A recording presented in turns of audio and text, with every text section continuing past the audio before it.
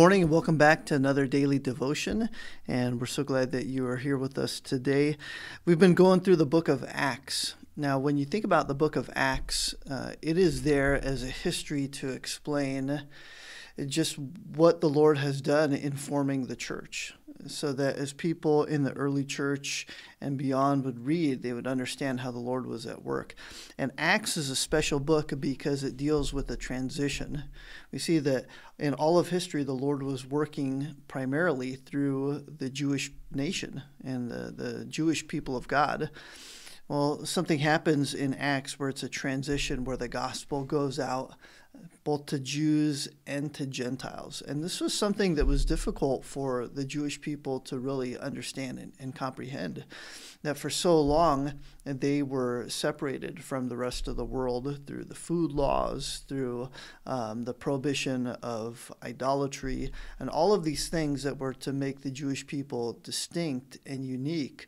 Well, now the gospel is going out to the Gentiles, and they don't know really how to handle it. They know that Jesus told them to go and preach the gospel in Jerusalem and Judea and Samaria and the outermost reaches of the world.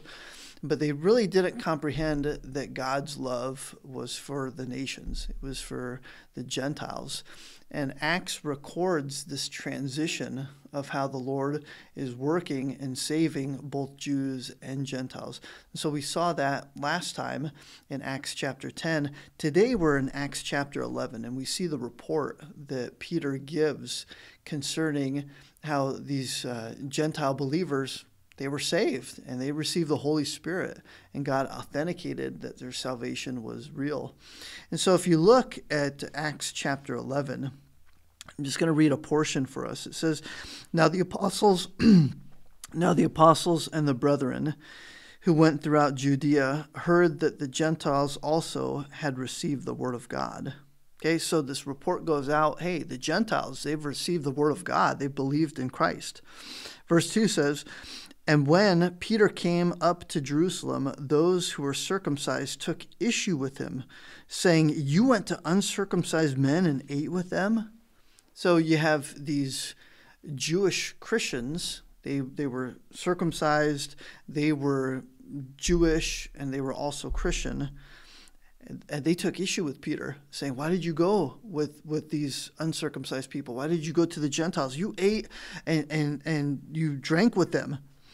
Well, Peter has to explain to them, this is the course of events that happened. So Peter recounts to them how the Lord gave him this vision and how the sheet was lowered down with all these animals. And a voice said, Get up, Peter, kill and eat. And Peter says, No, I can't. I've never eaten anything unclean or unholy.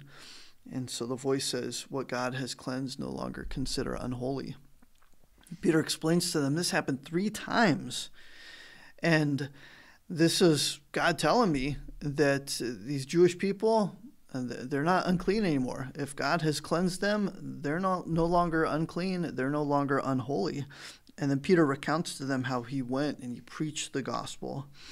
And you see in verse 15, as Peter describes what happened, he says, As I began to speak, the Holy Spirit fell on them, just as he did upon us at the beginning. And I remembered the word of the Lord and how he used to say, John baptized you with water, but I will baptize you with the Holy Spirit. So Peter recounts to them, hey, I preached the gospel to these Gentiles. I went there because God gave me this vision saying, it's okay to go. What God has cleansed, no longer consider unholy. Peter says, as I preached to them, they heard the word of God. The Holy Spirit fell upon them. And I remember what the Lord taught. He said, John baptized you with water, but I will baptize you with the Holy Spirit. So Peter recounts to them, hey, the Lord has saved them just like he saved us. The Lord has given them the Holy Spirit just like he gave us the Holy Spirit. And then Peter goes on, he says, therefore, if God gave them the same gift that he gave to us after believing in the Lord Jesus Christ, who was I that I could stand in God's way? This is a key truth. This is something that the early church needed to understand. That if God was bringing the gospel to the Gentiles and if he was saving them and giving them the Holy Spirit, who is man to stand in God's way? This was the work of God. This is what God intended. This is what Jesus taught them. Go into the world, preach the gospel. This is what God had to help Peter understand. And this is what these early Jewish Christians needed to understand, is that the gospel was for the Gentiles too. They didn't have to become Jewish before they could be saved. No, God was saving them and giving them the same salvation, the same blessing, the same spiritual gifts that he gave to the Jewish Christians, because God was saving. And who is Peter or anyone else to stand in the way of that? And when Peter explains this, it says that they quieted down and they glorified God, saying, well then, if God has granted to the Gentiles this, also repentance that leads to life. What they were saying is, God granted them faith. He granted them repentance that leads to life. Like, if this is God's will, then this is God's will. And they got on board with that. But it was a critical shift in their thinking. They needed to understand that, God indeed was working in the Gentiles and bringing the gospel to them. And so the rest of chapter 11 is just describing how Barnabas goes out and he preaches to the Gentiles, that Paul and Barnabas, they both preach. People are getting saved. Verse 26 tells us that it was in Antioch, a Gentile area, that people were first called Christians, being identified as little Christs. And Acts 11 is just the continuation of Acts 10, this critical transition where the gospel is going out not only to Jew, but to Gentile as well. And these Jewish believers were getting on board and saying, okay, this is the work of God. He's saving them just like he saved us. He's blessing them just like he blessed us. They have the same Holy Spirit that we have. And so who are we to stand in God's way?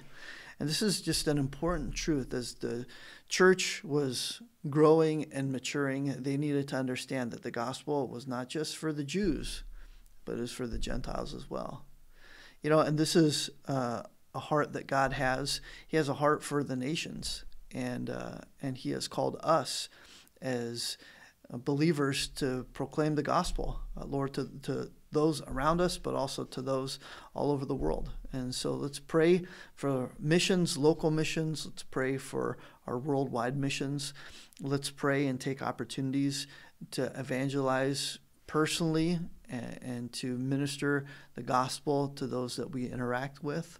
So let's do our part to fulfill God's love that he has for the nations, that we would proclaim the gospel so that they too would come to understand the hope of eternal life in Christ Jesus. So I hope you're encouraged today. Looking forward to seeing you next time. God bless.